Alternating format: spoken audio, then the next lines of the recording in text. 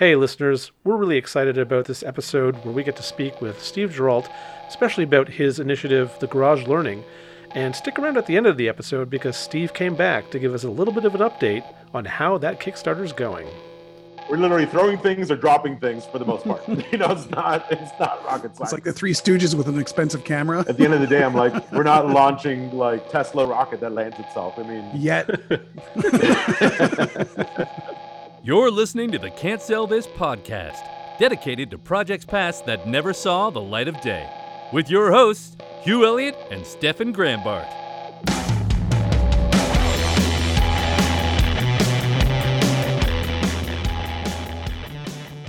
Boom. Let's just get it started because time's limited and I want you to be able to get back to work. Do you want to introduce yourself there, Steve? Sure, I'd be happy to. I'm Steve Geralt. I'm a New York City-based director, DP, and visual engineer. I run a production company called The Garage. Here we do really amazing, cool TV commercials using robotics and all sorts of creative technology, plus really innovative ways of telling stories about food and beverage, and we have a lot of fun.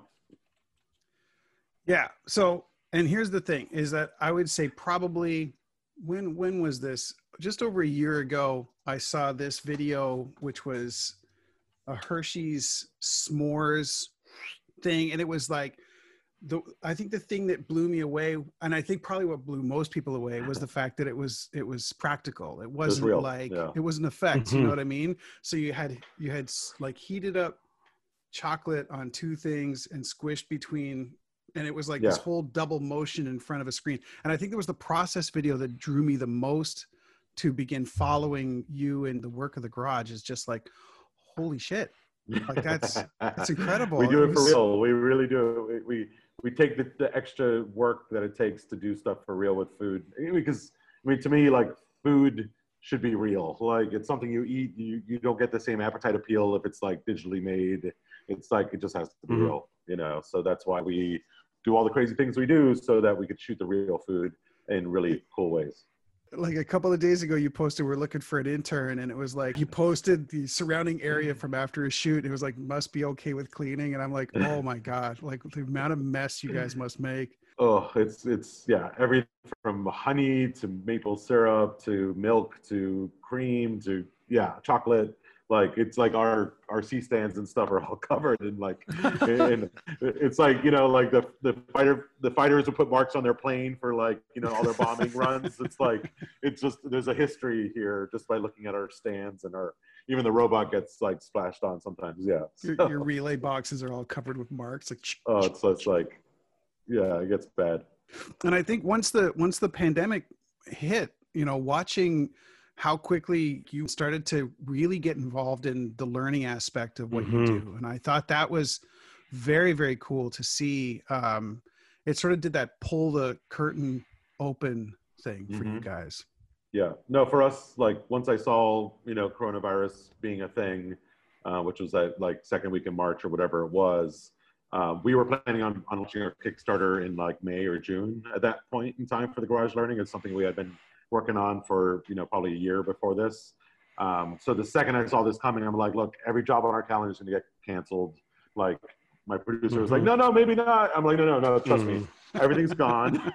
I'm like, let's distribute the equipment amongst the team. We're gonna jump into Garage Learning. We're gonna just go home and like continue this story and keep telling our story, and help other people keep going in creativity and realize that at home in their garage, they could do a lot of really fun stuff, and, we just need to teach them. So it was a lot of fun. It was also, you realize like, oh yeah, this is what it was like before I had a studio with every tool imaginable, where I'm like, oh yeah, so here I was in my basement in our house, and I was just like, oh, I need something to do this. Okay, well, let me get this piece of wood, and I have this other thing, and like, let me put it all together. And once again, this is what we're trying to tell our people to do. And saying that, hey, you could do this yourself at home. And so it was a really great exercise for us to actually have to do it at home. Which was like perfect. It was such a good learning experience, and it really is helping us, now they're really diving into the final details of the Garage Learning because we're launching the Kickstarter. Once again, it was a great experience, and I wouldn't take it back. You know. Well, I would say one of the more interesting things is when you show and for the so for the record, today is October 12th, and your Kickstarter is launching next week. Yep. This episode will be out shortly after that. Yeah. The really interesting thing that I found when you're posting about the Kickstarter is specifically how you have levels of, it's almost like levels of difficulty kind of thing, like the advanced, basic, and intermediate is the idea of like, this is full robotics. This is like spinning a tray, and this is a small motor plus the, I just think that was the most MacGyver-y kind of like, what do you have in your house kind of situation versus we're going to send you a kit. You know? No, absolutely. I mean, for us, that's like, I got here from the beginning, right? Like I didn't magically wake up one day and like, oh, I'm a visual engineer. I have, $500,000 of equipment. No, like we want to help other people guide their way from the very, very beginning all the way to where I am now. And for that, it's like, some people are like, oh, it's just like a one class. And like, no. This is going to be like eventually hundreds of courses on every aspect of being creative and bringing art and engineering kind of together. And, once again, help guide you through that process and start with what you have, and then you start getting hired to do some small jobs, and you get some bigger jobs, and you buy more stuff, and then you get bigger jobs, and you get buy more stuff. A lot of people don't think that they can't get started until they have everything. And it's just like, no, get started today, right now, with what you have, and we're going to try to help you understand that you could do that and how that could work. So before people had access to something like Garage Learning, how would you learn this craft? Is it something that you would just learn on the job as a DOP or photographer, and you just have to figure it out for yourself? I kind of figured it out for myself. Yeah, I mean, there's not any real resources in this realm for learning in any film school. I mean, there's no, maybe there's some sort of special effect course somewhere, or there's maybe a course on lighting or food and beverage, but like nobody has ever brought it kind of together, and that makes it harder to learn because there's no guide or no way to know that you're going in the right direction or you're doing the right thing. And it is such a unique blend of skills. I mean, what we do is like, obviously I run a business, so hey, you got to know the business side, so we're going to cover that also.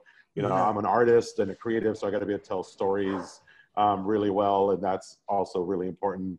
And then there's the execution side, the how do you make the thing do the thing? And for me, the art has always led the technology. Like I'm always like, the story is what I come up with first, and then I figure out how to execute that story. Where some people are like, oh, I have this thing, how do I use it to tell a story? And that can work too. That's the thing. There's not a one correct path to doing what I do. I think it's just embracing the knowledge you have and the skills you have, and how do you leverage that in storytelling, Yeah. I mean, if I've remembered correctly, you initially were like a product photographer, like you were doing product photography. Yeah.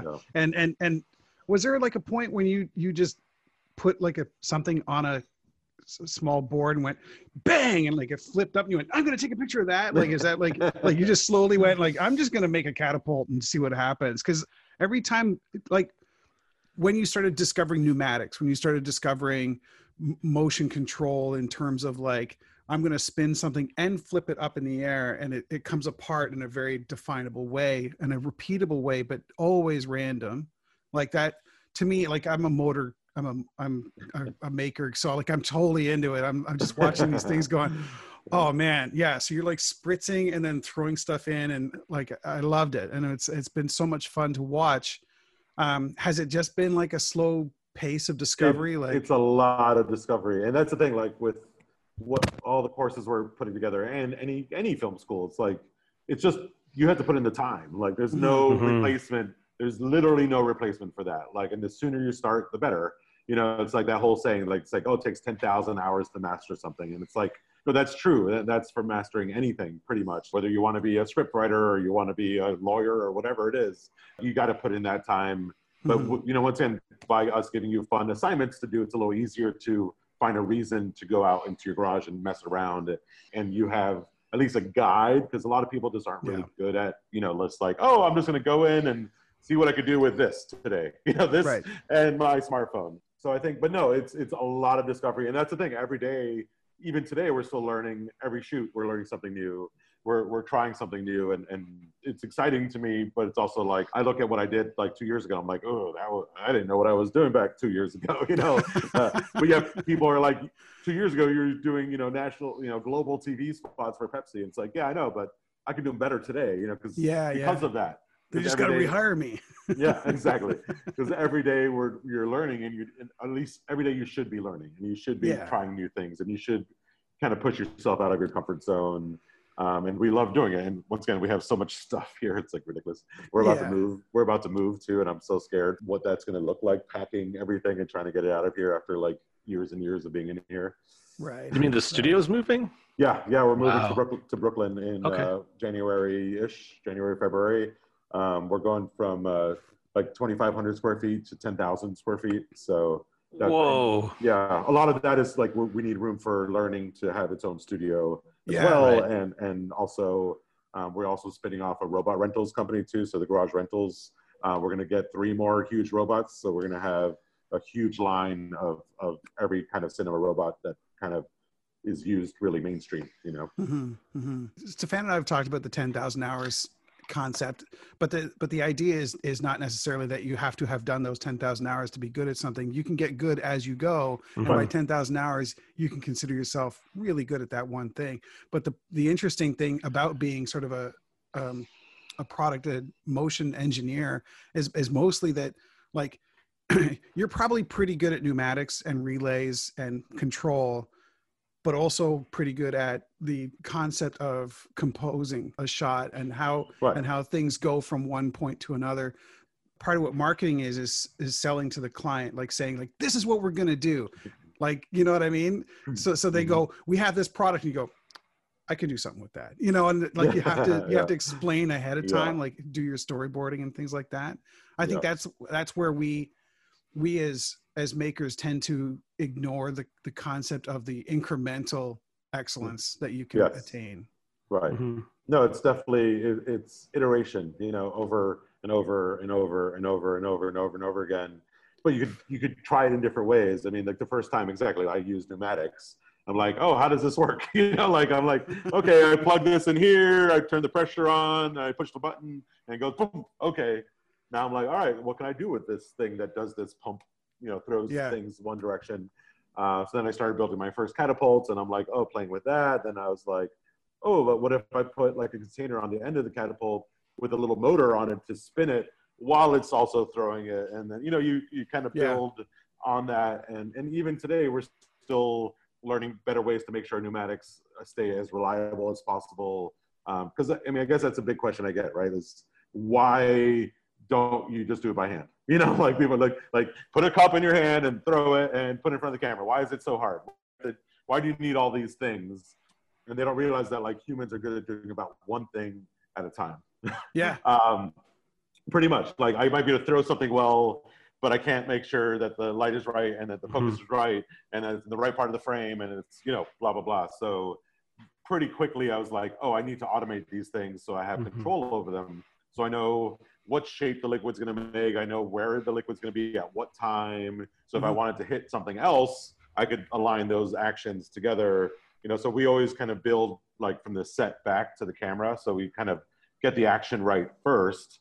So it's like, oh, okay, this thing flies, this is thing, because then now we know what it's going to do. So we could fly the camera through and around that thing. Because if there's any inconsistencies in the action, then the camera is not going to be in the right place at the right time, So, it allows us like really precision, accuracy, and that's what shows in our stuff. As much as people are like, it just looks like you threw it up in the air, and it's like, no. Well, like, and repeatability, right? Like, and repeatability, like being able to do that exact same action a dozen times without fail.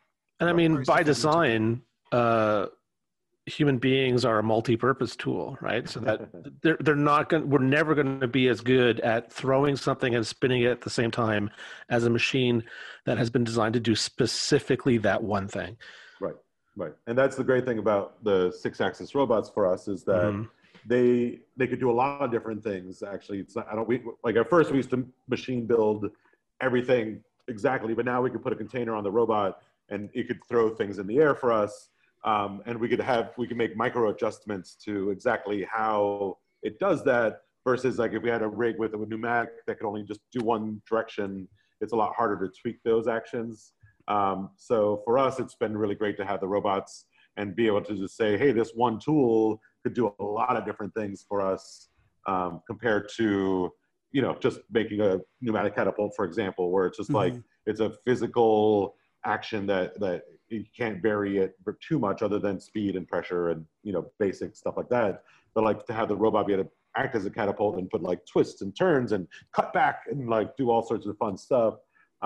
It's definitely opened, new possibilities, but not to say we didn't start with a simple pneumatic until we understood how that worked and then went to the next step, Yeah, it just means your toys got more expensive. Right. Like, look what I can do. Man, all right, look at that robot. So the only 6-axis robot I'm aware of, and there's obviously more makers than that. I'm thinking about KUKA robots. I shared the link in the. I'm just giving you the link to the people that make our robots. Oh, okay, Mr. Moko, cool. Yeah. Not Mr. Moko, surely, but that would be pretty fun. Yeah. Mr. Moko. But once again, like I think since probably people listening to this are going to be like, how do I get started? Like there's actually, I'll put it in the chat here too. Autodesk, who makes Maya, makes a plugin called Mimic for Maya that is a free open source plugin that'll help you control robots like KUKAs from Maya, basically. So you make your move with the camera inside of Maya, like 3D renderers, animators would do. Then you actually export that to the real world. So it's really cool. And the guy Evan that runs the plugin is like really helpful and really useful.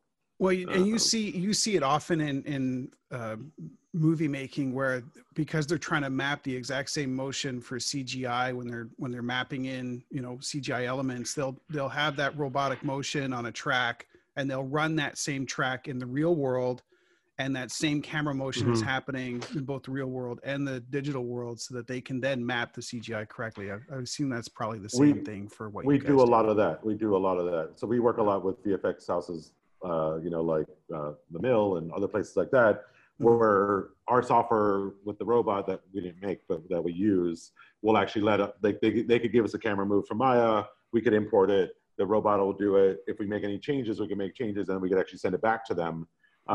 So that like the virtual like animation they make in ours just line up beautifully, perfectly, which is kind of amazing when you see that happen, where you're like, oh, whoa, that's so cool. Like, because you're doing a lot of stuff on green screen for chroma key, right? So then that is then put into an environment. So and I think there's this level of combining virtual digital technologies, but with more practical effects. And we're seeing that as well in film and television, with the return of this very old VFX technology of front projection screens over the use of green screen. So, and then the idea of updating that with the fact that you can have a real-time CG scene projected onto that with an accelerometer built onto the camera, so that it understands where in the room the camera is. And again, so rather than just creating 100% CG, there's now this level, I guess, of authenticity is the word that I'm looking for. Yeah, it's called real-time virtual production. I just dropped a link in there to BTS of The Mandalorian, where they. That's what I was going to say. Is The Mandalorian? That's probably it's called the LED volumes. They're called. Where basically you're surrounded by LED screens, top, bottom, all the way around, and real time. It's like the CG world, which is all the background is adjusting to your camera's perspective, because that's the big thing. Like people printed out things in the background before, but they don't change dynamically in perspective because it's a 2D thing. The really cool thing about this, especially in our world too, is that with this, you get the real reflections and refractions of things. Because like when we're green screening beverages, let's say, like seven up, it's like, oh, well, you have to have a real background behind that, or else it's never gonna look real, because the way the ice cubes refract and it does all of this. But with a volume like that, you could actually now shoot it in the real world They're not quite up to high speed slow motion yet, but give it a few more years, and I think they'll be able to work that out. Yeah, I just shared a link. Sorry, I just shared a link to Mission Impossible Ghost Protocol. They put a screen up and they put a camera facing the guard, so that when the guard moves. Oh yes, yeah. I was like, that's the same, same idea. That's the first time I saw that. I was like, then I saw The Mandalorian, like, oh, okay, that's Mission Impossible, man. Okay. I guess the point that I've been circling around lately is how this seems to be something that we should be teaching, and at least part of this road for garage learning, and even just the entire growth in the education industry that's been happening online. And because of COVID, post-secondary education completely shut down. I don't know how it is where you are, but I teach at Ryerson, and everything right now is online only. The question starts to arise, is like, why am I paying for a university education when I could just pay a fraction of the cost at Right. Masterclass or Udemy? Or That's, I guess, the whole thing, right? Like that Hershey S'mores spot that you referenced earlier, that was one of our first motion control shoots, and that was all custom made. Like that was something you can make in your garage, literally. Like what moved the camera, what moved all the objects were just stepper motors that we were controlling through Dragon Frames software. And once again, like as far as if you wanted to build that yourself at home, and you didn't own any of that gear, minus the cameras and lenses, of course, and lights, but like just the action and everything, you could probably do it for a couple $1,000s. Like it's not unattainable if you had a client that was going to give you $100,000 to do it, or whatever it is. But I'm just saying, but that was an extreme level. That was like 11 axes or 13 axes that we were using for that whole thing. So that's how many different motors we were using. Not to say you can't do something with 2 or 3 to start out for, a couple $100. And once you own these, you can also do all sorts of different things. It's a one-time investment. And then it's about your creativity and how far you could go. We get asked all the time, like, what's the starter KUKA robot? And it's a pan tilt head slider. Honestly, like that's 3 axes of movement, and it lets you do a lot, especially if you could be creative around how you use it. And even better, like the big thing that we do is a lot of motion control as far as the thing in front of the lens. So many people concentrate on just the camera. Like we concentrate way more actually on how we move things in front of the camera, because that's really how we bring this into our storytelling. Because like anybody can move a camera around, but it's a whole different thing for the action to be intertwined with that camera movement. And that's what kind of brings a whole new level to a lot of what we do. But once again, it's not something you can't do at home if you invested in some basic tools and were willing to spend the time to learn how to do it. I think one challenge, which is something that we're going to be teaching too, is how do you custom machine brackets and parts and stuff like that. So we're going to have basic, intermediate, advanced courses. So with your cordless drill, with the right kind of bits, how can you make some of these like the basic side? On the advanced side, oh yeah, you should have a drill press or a mill machine. We could get into more advanced milling and all sorts of stuff like that. But these are all parts of the process. It's not just the creative. It's not just only the camera or the technology. It's like, how do you put them together? Yeah, it's the orchestration. I think it's one of the biggest mistakes people make, and is they're afraid to start. So and this happens a lot in our conversations with various people. Is just start. Like take a picture of something. Take a video of something. Move the camera and see what happens. You see it a lot now where it's almost like a fear of like, I'm not going to do a good job. Well, you're not going to do a good job if you never try.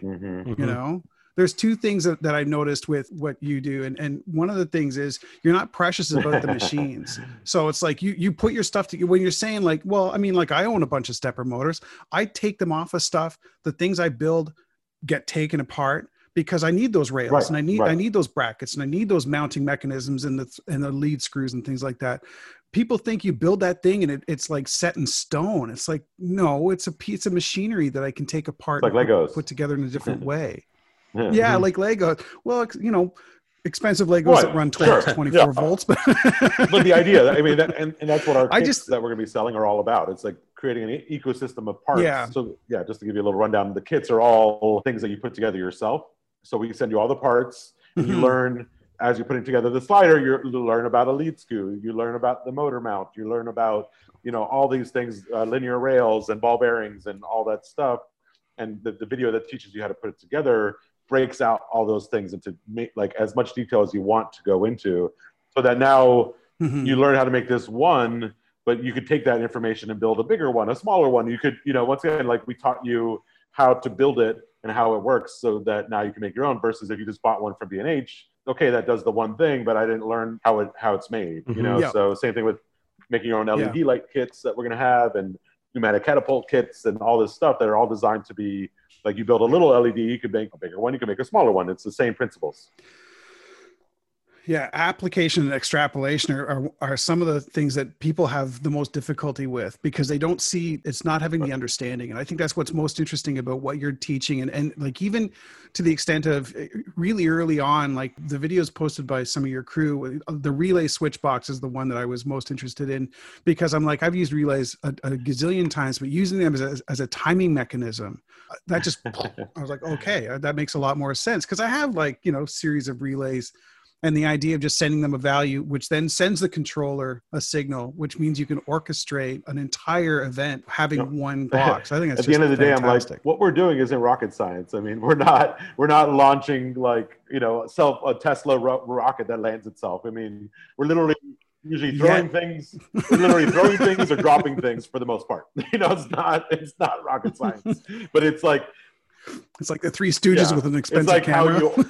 how you orchestrate those events over time and space is where the science comes into it and the creativity comes into it. But like when I did my burger drop, 4 years ago, which was like my first big viral event, it was run by an Arduino, which is a $30 microcomputer, some RC car servos, and some rubber bands, and that was mostly a little welding and other stuff like that.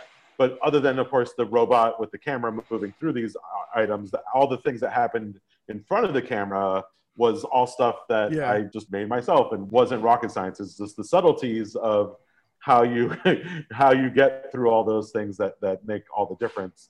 And obviously having a camera on a robot and a Phantom and all those things made it even more amazing. But not to say there's not somewhere you could start.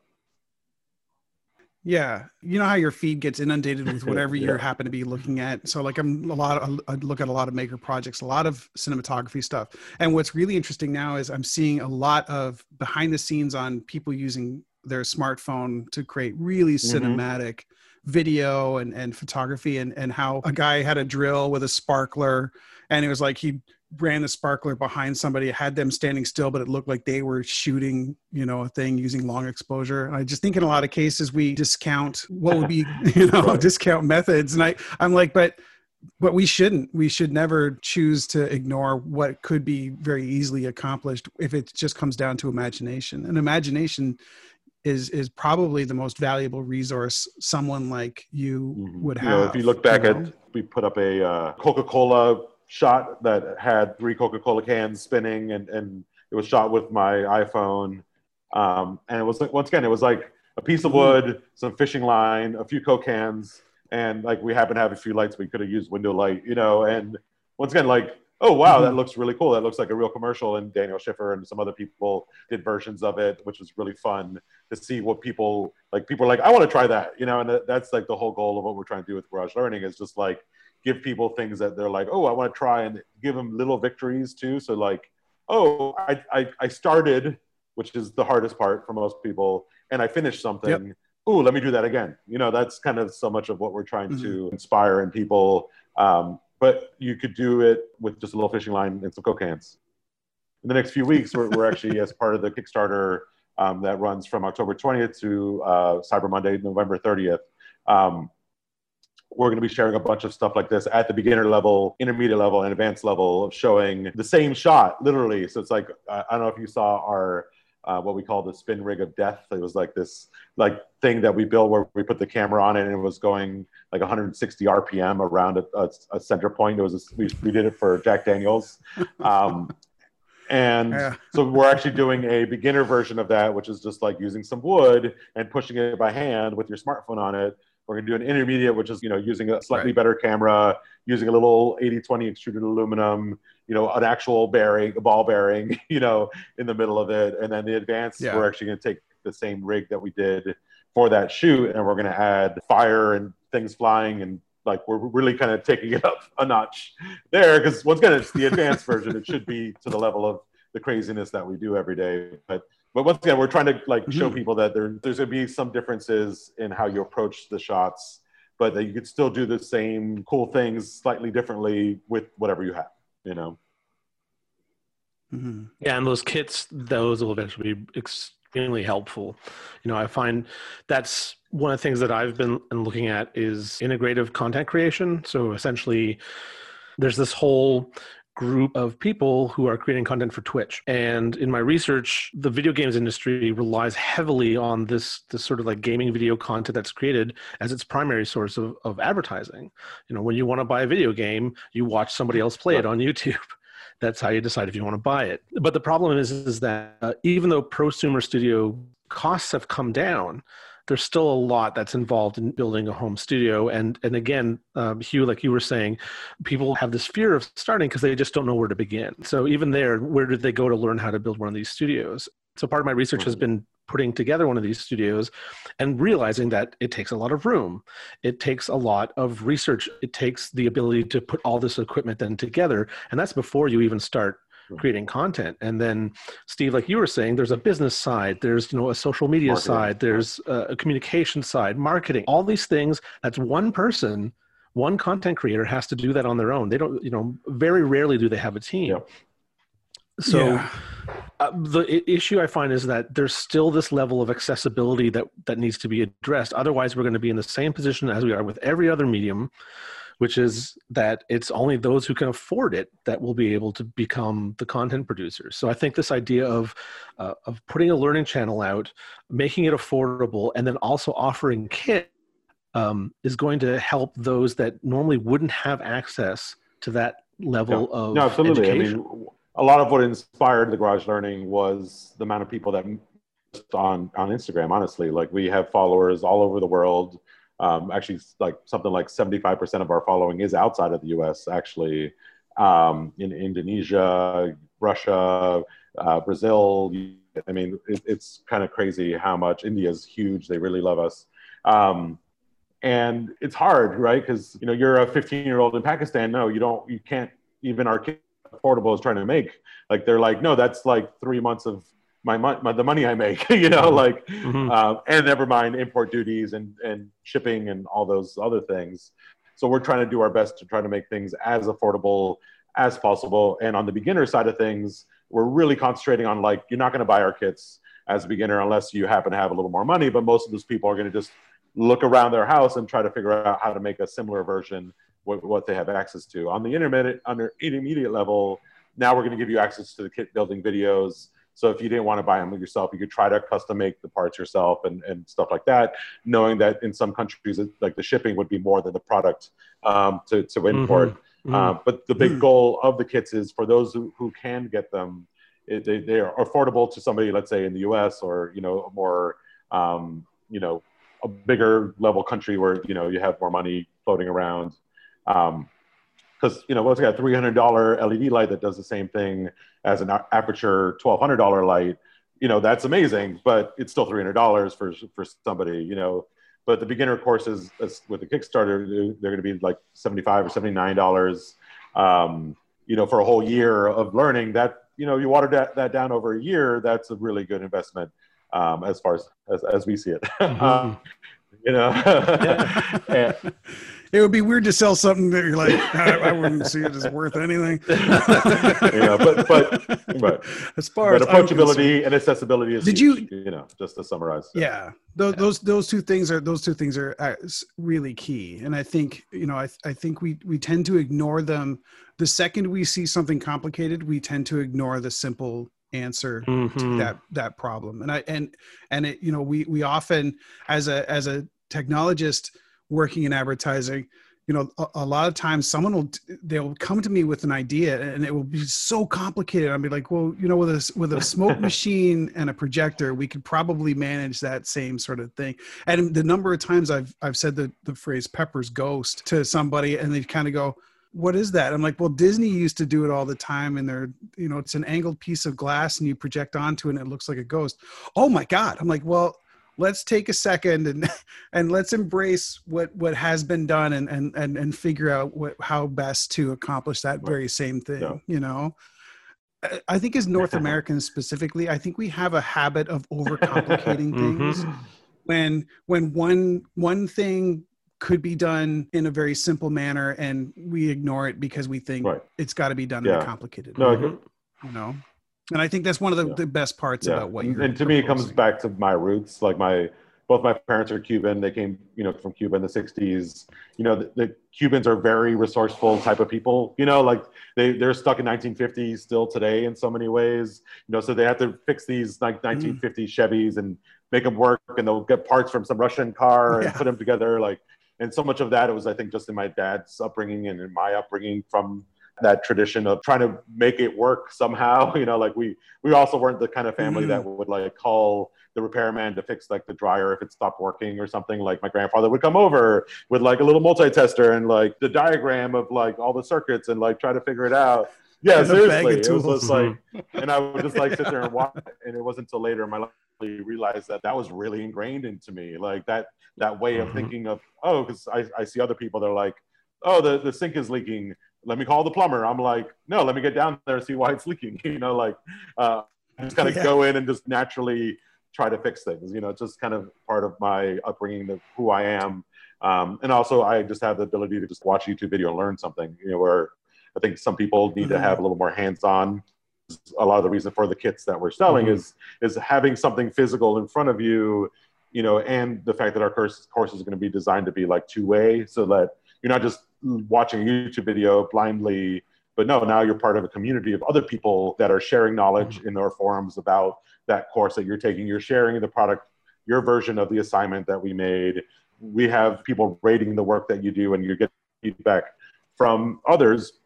That's a whole different experience than just watching a YouTube video and doing it yourself blindly, So that's a lot of what we're trying to bring into our learning management system and the platform, is that it's not just watching videos like masterclass. You actually do assignments, there's quizzes, you upload content that you make, and you get it reviewed in some way, whether it's by your peers or through instructors. And, once again, I think we're trying to bring as that human touch of real education online as possible.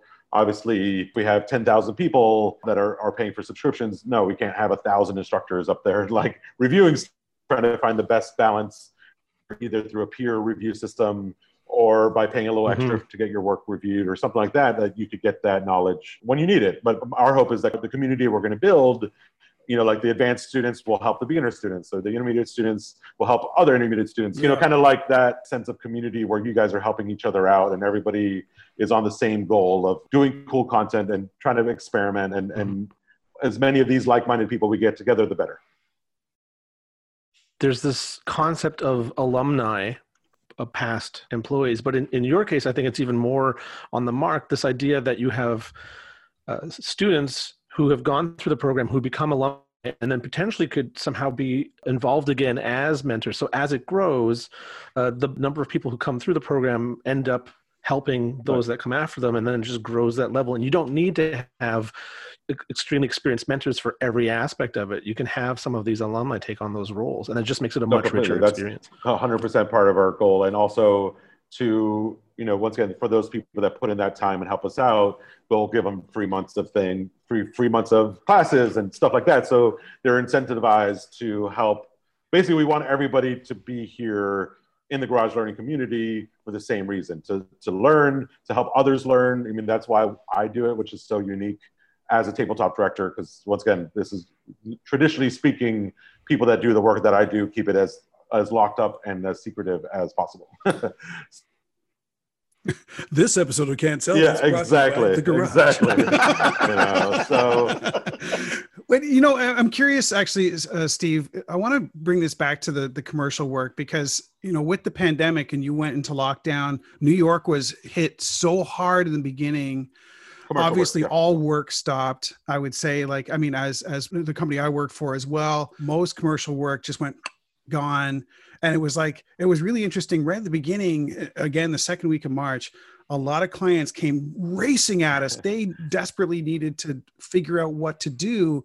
And then as the pitches were returned, they would go, we're gonna hold on to our Uh-huh. money. You know, like they didn't know how long this was gonna last. And I've seen now you posted something where you have actually started your commercial work back up. And same is happening with us. So like our commercial work ramped back up late in mid-August, mid-July to August, but it's now back almost in full production, and we're all, you know, 100% booked. Have you found that as well? Like, are you sort of, that's helped you to allow the springboarding of the Garage Learning is all Right. about Well, the yeah. funding, I mean, that's right? why we're doing the Kickstarter. Without it, you know, because I mean, that's where we get a lot of questions too about like, why do you need our money? You're a big baller director. You're making all this money, you know, like, and I'm like, no, not really. But anyway, like what we have planned for the Garage Learning is not just like a YouTuber that's like a one-man band. It's way more rich and deep than that. I mean, we're going to need 10 people for a whole year to really create what we want to create. And that takes over $1 million to do, you know, plus a space and the cameras and the video editing and the, you know, motion graphics and the R&D. And, you know, once again, it's a huge undertaking we're trying to do. And I can't do that because I'm shooting commercial jobs. I need to hire a team. Yeah. We brought on a co-founder, Chris, who's like amazing. He has a background in both film and in education. It's like really amazing. But as far as going back to like the pandemic and that effect on us, we, once again, yeah, all our work disappeared. We actually started doing some jobs in May, which was really early. Very Wow. tiny crews, you know, like literally one job was just me. And then Right. another job we did was like, we did a bunch of jobs at like, with like 4 people, you know, like in this whole studio, you know, so Right. it's like, because the robots helped us a lot too, because they could do a lot of the things that you normally need a human to do, like operate a camera and pull focus and, you know, all that stuff. It does all those things. And I know how to operate the robot myself. I know how to run the Phantom camera myself. I know how to do the rigging myself. That's where I'm really unique in that way, where I was kind of built for really thrifty coronavirus shoots, you know, because like I don't need a Phantom operator and a DIT and I mean I like to have them, but I know how to do those jobs, which is really unique. So we did like some work for like Budweiser early on because they wanted to put out some work. So we did like 10 days of work in May, 10 days in June, and then kind of in July, August is where we kind of came back to work at the studio like normally, you know, a little bit more. But yeah, but by that point, New York City was in a way better place than earlier, you know, like April and May were really scary. Yeah. Shit. You know. It's weird. It's very strange, and we're all dealing with it. And I think all of our episodes that have occurred since the middle of March have been very much focused on like, so how are you doing? You know what I mean? Like, I think the level of empathy everybody is showing towards each other right now is great. Have you been finding the response to the Kickstarter I'll let you know by the time strong? this comes out. But we find out, you know, next Tuesday on the 20th. But from the beginning, the reason we're doing this is there is so much interest. I mean, there's thousands of people. Like I was looking back at, you know, when I was trying to figure out like how big is that interest really, and it's like I've DM'd with like 6,000 people over the years on Instagram. You know, I was looking, you could download your data. We were like looking at all the data. So once again, will all those people buy a subscription or whatever? I don't know. I mean, our hope is that it does well. And it's people like you, the maker type person that loves just to tinker and play around. And once again, that's a whole side of the market. Then there's the photographer, cinematographer that wants to do cool things. There's the person that has their Etsy shop that wants to do some cool videos for their product, or somebody that just works at a brand. You know, we've even had meetings with, you know, these big ad agency in-house studios that are like, oh, we want our people to have this education so that our in-house studio people can learn how to do cooler stuff with video, because they maybe only know how to do a little bit of video and stills. They don't know slow motion. You know, I think the market is absolutely there. Question is, can we reach them in this, you know, 40-day period? You know, for anybody watching this, go to the Kickstarter page and help us out.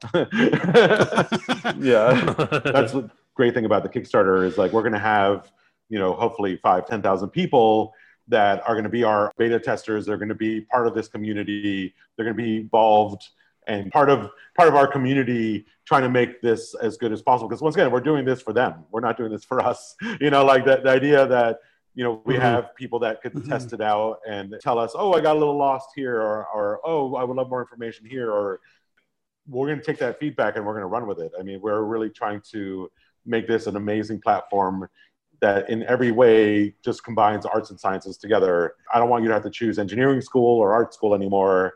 I want you to be able to just be a creative person and do creative stuff, you know? Yeah. Yeah. Well, that's succinct. Well, Steve, thank you very much for the conversation on this Monday morning. We appreciate it so much. Yeah, no, I appreciate it too. This is great. It's been great chatting about it. And, have a good Thanksgiving in Canada. The episode that you've been listening to was recorded a few weeks before Steve launched the Garage Learning on Kickstarter. And during the editing of this episode, I was able to catch up with Steve and find out just how that Kickstarter's going. So, Steve, this is really exciting. Your Kickstarter went live just about 2 weeks ago. Yeah, absolutely. It's been an exciting run so far. We're in the middle stages now, which are not quite as much fun, but the beginning was really, really exciting. Yeah, I saw that you guys have already gotten just about the halfway point of your pledge total that you're looking for. That's fantastic. It looks like you are on track to be a successful Kickstarter. Yep, I hope so. I think, we've still had a lot of interest, a lot of people messaging us, asking questions, and, I think we're going to start kind of ramping up towards the end. What's the engagement been like with the community? I see that there's quite a few comments from people. A lot of people seem really excited about what's happening. Yeah, no, absolutely. And we found that we have these, we're calling super fans, which are the people we love so much that, are actually promoting it for us. And they're actually answering comments that people leave, whether they be positive or negative, about, they sharing their experience that they've had with us. So no, it's been really great. And we're really super thankful to have these fans that have been, backing us and pushing us down the road. Mm-hmm. And how do you feel that people are learning about the Garage Learning? How are they coming to the Kickstarter? Is it something that's just word of mouth? Have you been doing a lot of advertising for it? It seems like you've had some press actually around this. Yeah, no, we've had a good amount of press. Luckily, we already have some existing relationships in just sharing my content over the years and our stuff going viral. So those and some new people that have jumped in, just really, really excited about the project. With that as well, we have a huge Instagram following. It's only growing faster and faster and faster. And that's so much of the source of where people are coming from. But we were really lucky that Kickstarter also chose us as a project they love. So that also drove a lot of traffic as well early on. And as we move through this, I think we're going to pick up some more people from the Kickstarter community that are all of, the really cool thing about our project is it aligns with a lot of the different verticals they have. It's art, food, DIY, electronics. It really kind of hits on a lot of those things. And the hope is that we'll convert some new people and welcome them to our Garage Learning family. Mm-hmm. And so as someone who's an educator, I'm very aware of how this year has turned into remote learning because of the pandemic. And so I think that's another aspect of this, is that it's almost like Garage Learning is being released at just the right time. We don't know what position we'll be in with this virus. Hopefully we'll be beyond lockdown. Yeah.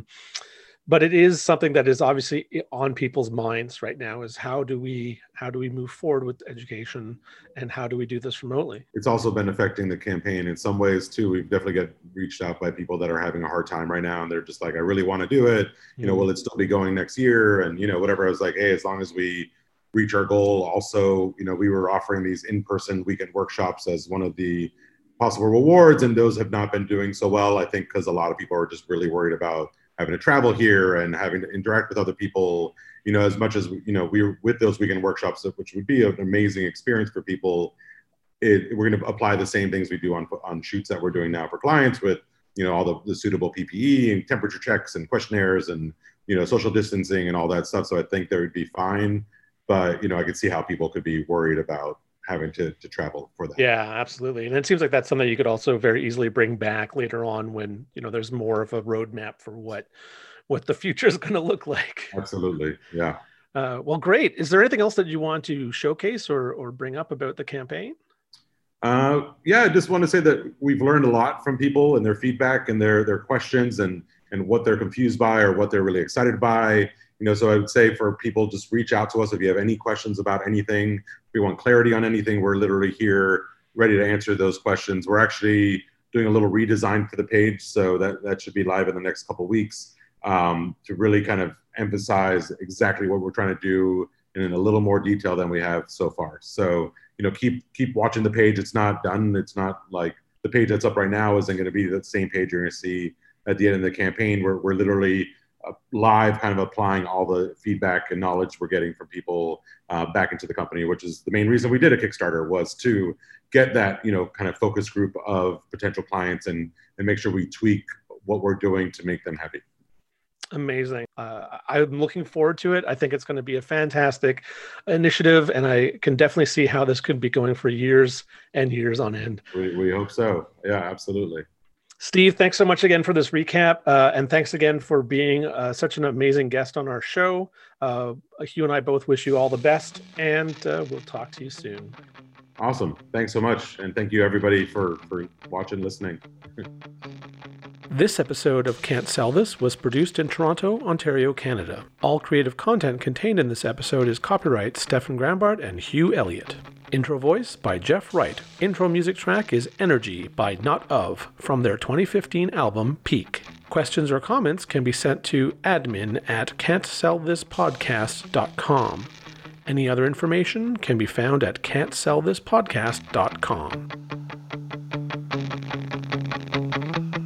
You.